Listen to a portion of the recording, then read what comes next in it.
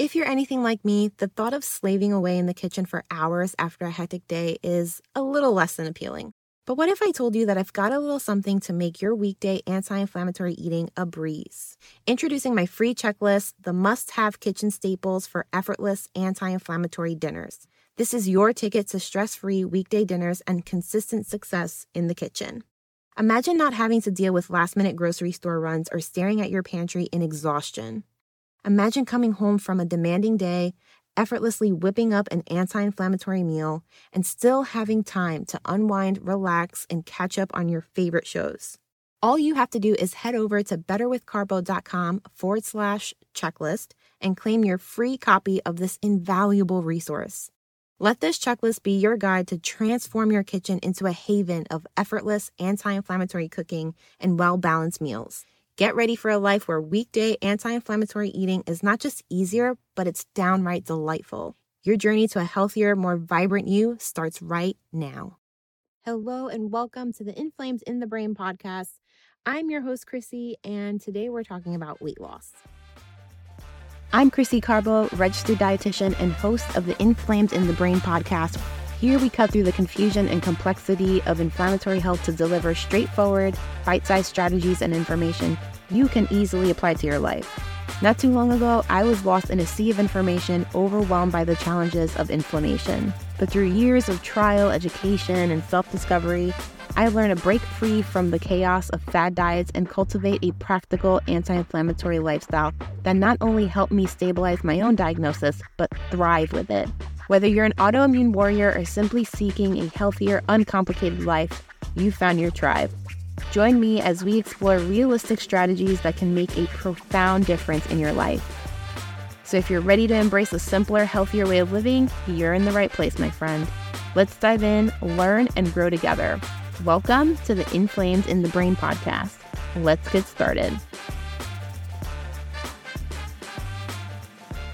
With 2023 wrapping up and 2024 rolling around, I know you're already thinking about those New Year resolutions. And if you haven't given any thought to your resolutions, what would be the top of mind? If I had to guess, I would say weight loss is somewhere on that list. And I get it, man. It's been ingrained in us in order to look better, to feel better, to be more confident in our bodies, to have people love us. We need to lose weight. We need to be smaller. Being the chunkier one out of 3 kids, I was always reminded of my weight. My siblings would make jokes here and there. My dad, oh so lovingly, called me chunky girl growing up, and he still does to this day. And I would have my tias telling me that I needed to lose weight in order to get a boyfriend. So it was no wonder that from a very young age, I've been experimenting with all kinds of diets that kept me from eating lots of foods that, in hindsight, partially contributed to my autoimmune diagnosis years down the line. If you're dieting, you're restricting. When you restrict, you don't receive the nutrients you need. When you don't receive the nutrients you need, your body doesn't function properly. When your body doesn't function properly, you experience symptoms. You group those symptoms together, and your doctor labels you with a diagnosis. Now, I get why you might be skeptical when I tell you you need to stop prioritizing weight loss for your health. Our doctors that we trust with our health often recommend weight loss for everything. Inflammation, lose weight. High blood pressure, lose weight. Joint pain, gotta lose weight. Your friend talks about how she lost weight and her migraines disappeared. Celebrities rave about losing weight and suddenly they have boundless energy. But the truth is, weight loss isn't the magic fix for all of these issues. It's more like a side effect of the lifestyle changes that people make that actually resolve their symptoms, not the weight loss. Weight loss isn't a bad thing, but on its own, it's just not a sustainable health goal. Your weight is influenced by a bunch of things: what you eat, how you move, how you sleep, the pills you take, your hormones, those subconscious habits that we have. And the key to improving your health is to adopt a personalized approach instead of getting stuck in the one-size-fits-all methods for weight loss. And those methods often lead us to these mistakes that we're going to talk about today. So let's jump into this conversation and gear you up for 2024 success. When we prioritize weight loss, there are different routes that people take to accomplish this. And one of those ways is calorie counting. There are a few problems when it comes to counting calories. These days, when people look at food that's lower calorie, they consider it to be a better food option, a good food. Anything that's higher in calories is questionable. and usually labeled as a bad food. But this is all relative to the person. You may look at something that's 500 calories and think that it's a good food, and I may look at something with 500 calories and think that it's way too much. By definition, a calorie is a unit of heat. The term calorie came about in the mid-1800s, and it was used to define the amount of heat required to raise the temperature of water by 1 degree Celsius. Today, we use the calorie to define the amount of energy produced from a food when it's broken down by our bodies. A lot of people, though, use calories to determine the health value of food. If it's a high-calorie food, it's unhealthy. If it's a low-calorie food, it's likely considered healthy.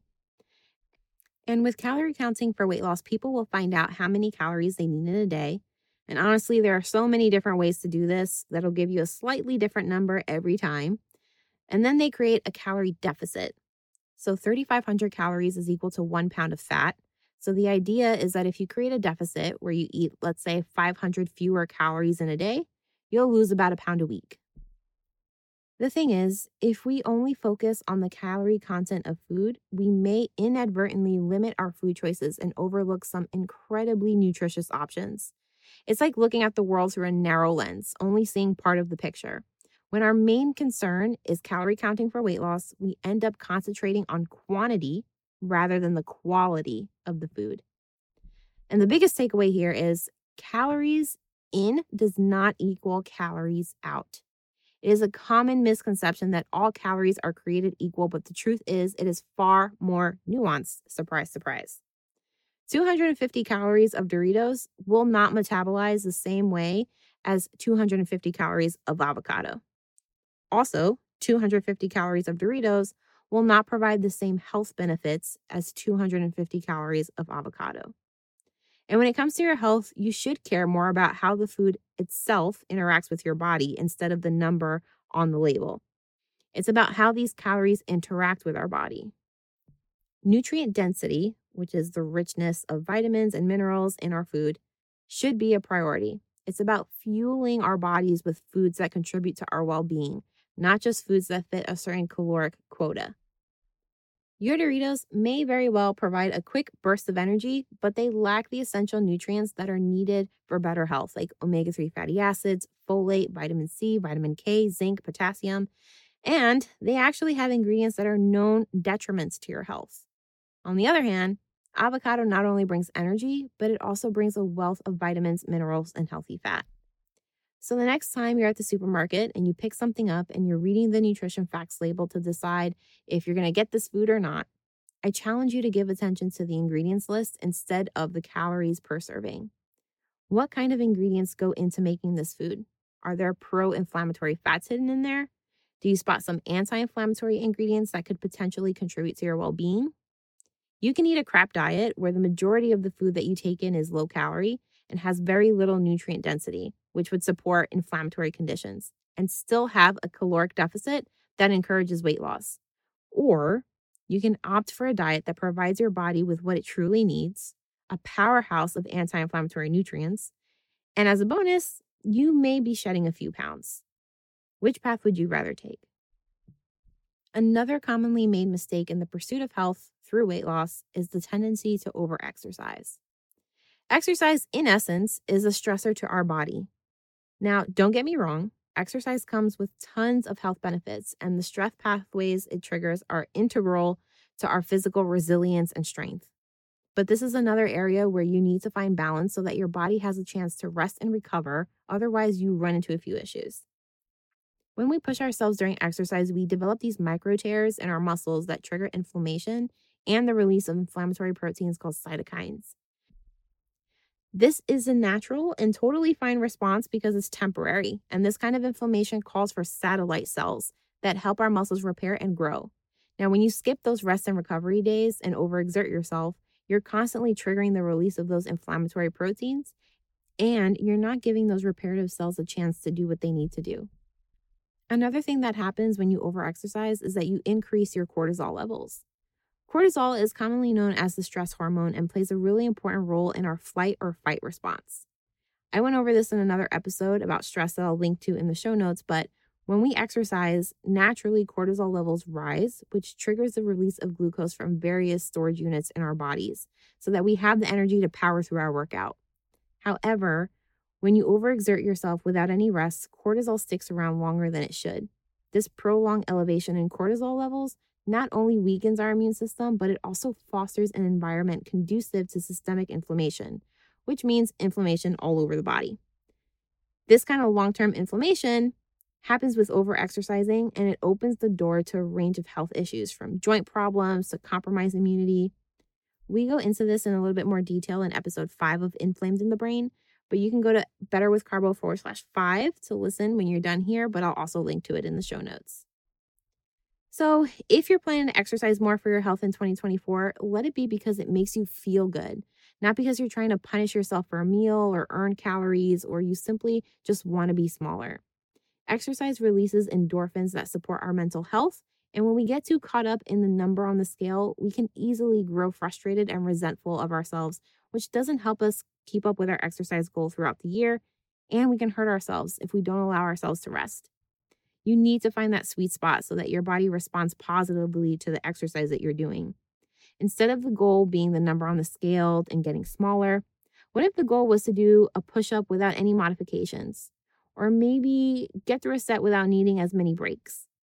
These are truer testaments to your body responding positively to your health improving by your exercise efforts than the number on the scale.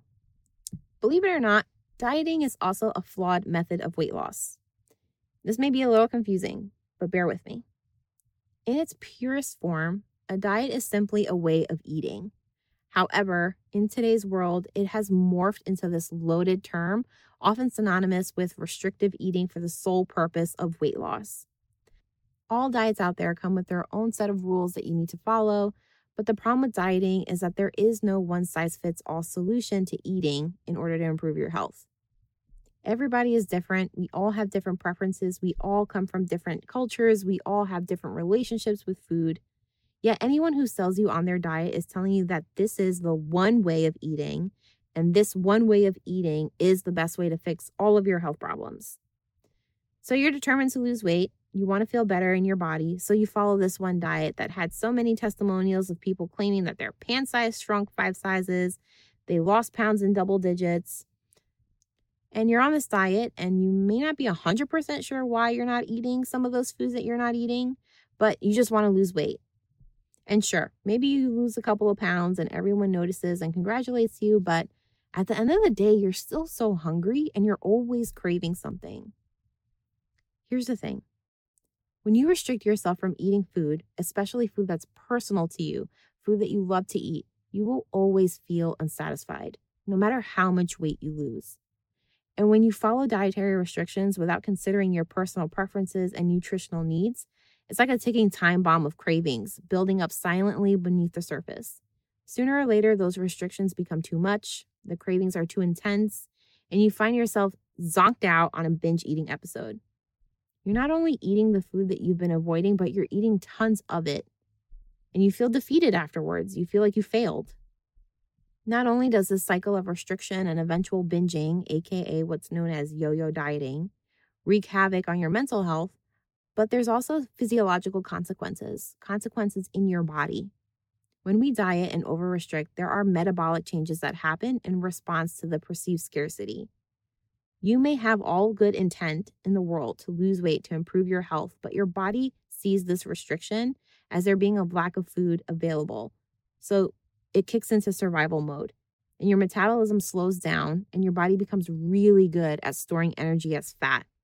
This kind of natural and adaptive response is what leads people to plateauing or experiencing that stubborn weight loss in their weight loss journey. With dieting, you may also run into nutrient deficiencies. Rigorous diet rules often limit a variety of foods, sometimes even entire food groups, leading to shortfalls in essential nutrients. This is where you can experience some freaky symptoms. The irony here is that while you're diligently working to follow these rules and improve your health, you may unintentionally be depriving your body of crucial vitamins and minerals it needs to function properly. Think about it this way. If dieting worked, there would be no health problems in the world. But the truth is, if you want to improve your health through food, the key lies in finding sustainable and balanced approaches to eating in a way that nourishes your body, your mind, and makes you feel good. Instead of depriving yourself of your favorite foods, What else can you add to your plate to balance it out? I also have a podcast episode where I talk about shifting your mindset to find success in your diet. So I'll link to that in the show notes. But it's time to shift the focus from quick fixes to long-term well-being, embracing a way of eating that aligns with your individual needs and preferences. Last but not least, let's talk about the fourth mistake that you can make in the pursuit of weight loss, the oversight of non-scale victories. This, my friend, may be the biggest mistake that you can make when you focus solely on weight loss, because non-scale victories are the most authentic and genuine indicators that your efforts are working. In a world obsessed with numbers on the scale, it's easy to lose sight of countless other gains that you're making in improving your health. Non-scale victories cover a whole bunch of positive changes that go way beyond just the numbers on your bathroom scale. These victories are silent but mighty testimonials to the amazing transformation happening inside of your body. Instead of focusing on the number on the scale, have you noticed that you have more energy to play with your kids before bed? Do you have a sharper focus at work?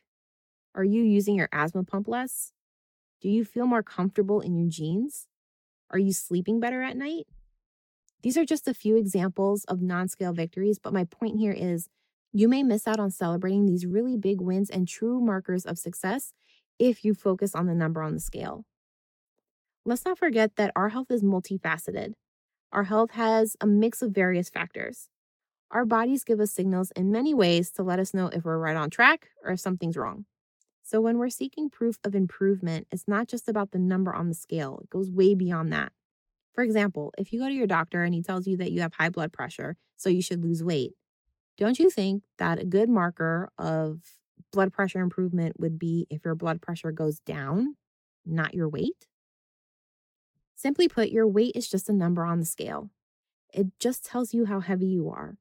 It doesn't take into account your muscle mass, your bone density, body fat percentage, nutrient deficiencies, gut integrity, inflammation. I can go on forever. So the next time you find yourself on your scale and you're feeling disappointed, don't forget to celebrate the non-scale victories. They're the real proof that you're right on track towards better health and vitality. Well, there you have it. After years of diving into the world of nutrition, both professionally as a dietitian and personally through my own dieting adventures, I can confidently say that plain old weight loss and relying on these 4 methods will not be the magic fix to your health issues in the long run. Sure, you might see some short-term gains, but it's a quick fix that doesn't really last because these methods aren't built for the long haul. Back in my days working as a dietitian in a nursing home, I never once had a patient crunching calorie numbers. Not a single 80-year-old telling me that they were rocking the keto lifestyle. And let's talk exercise. Giving your body the rest that it needs is the secret sauce to actually reaping the benefits of all of that physical hard work. So take it from someone who's seen and experienced the ins and outs of it all. Sustainable habits beat short-lived fixes any day. And before I leave you today, I really want to drive home my main point here. When you're outlining your health goals for 2024, I encourage you to keep weight loss on the sidelines. Picture it as a side effect to the efforts that you're taking in order to boost your health, rather than the main purpose of your efforts, because it really isn't a sustainable goal. Don't overlook those non-scale victories. Those are the things that should be taking center stage. And trust me, by giving them the spotlight, you're setting the stage for a more thriving and triumphant 2024. You'll find more success, you'll feel more self-assured and motivated to sustain those newfound habits in the long run, which evidently give you long-term success. And that's what we want. If you found this episode helpful, please leave a review and share this episode with a friend who can also benefit from our little pep talk about weight loss. Reach out to me on Instagram. I'm at BetterWithCarbo. I want to hear from you. I want to hear what your goals are for 2024. Don't forget to check out the show notes for links mentioned in this episode. Until next time, guys, same time, same place.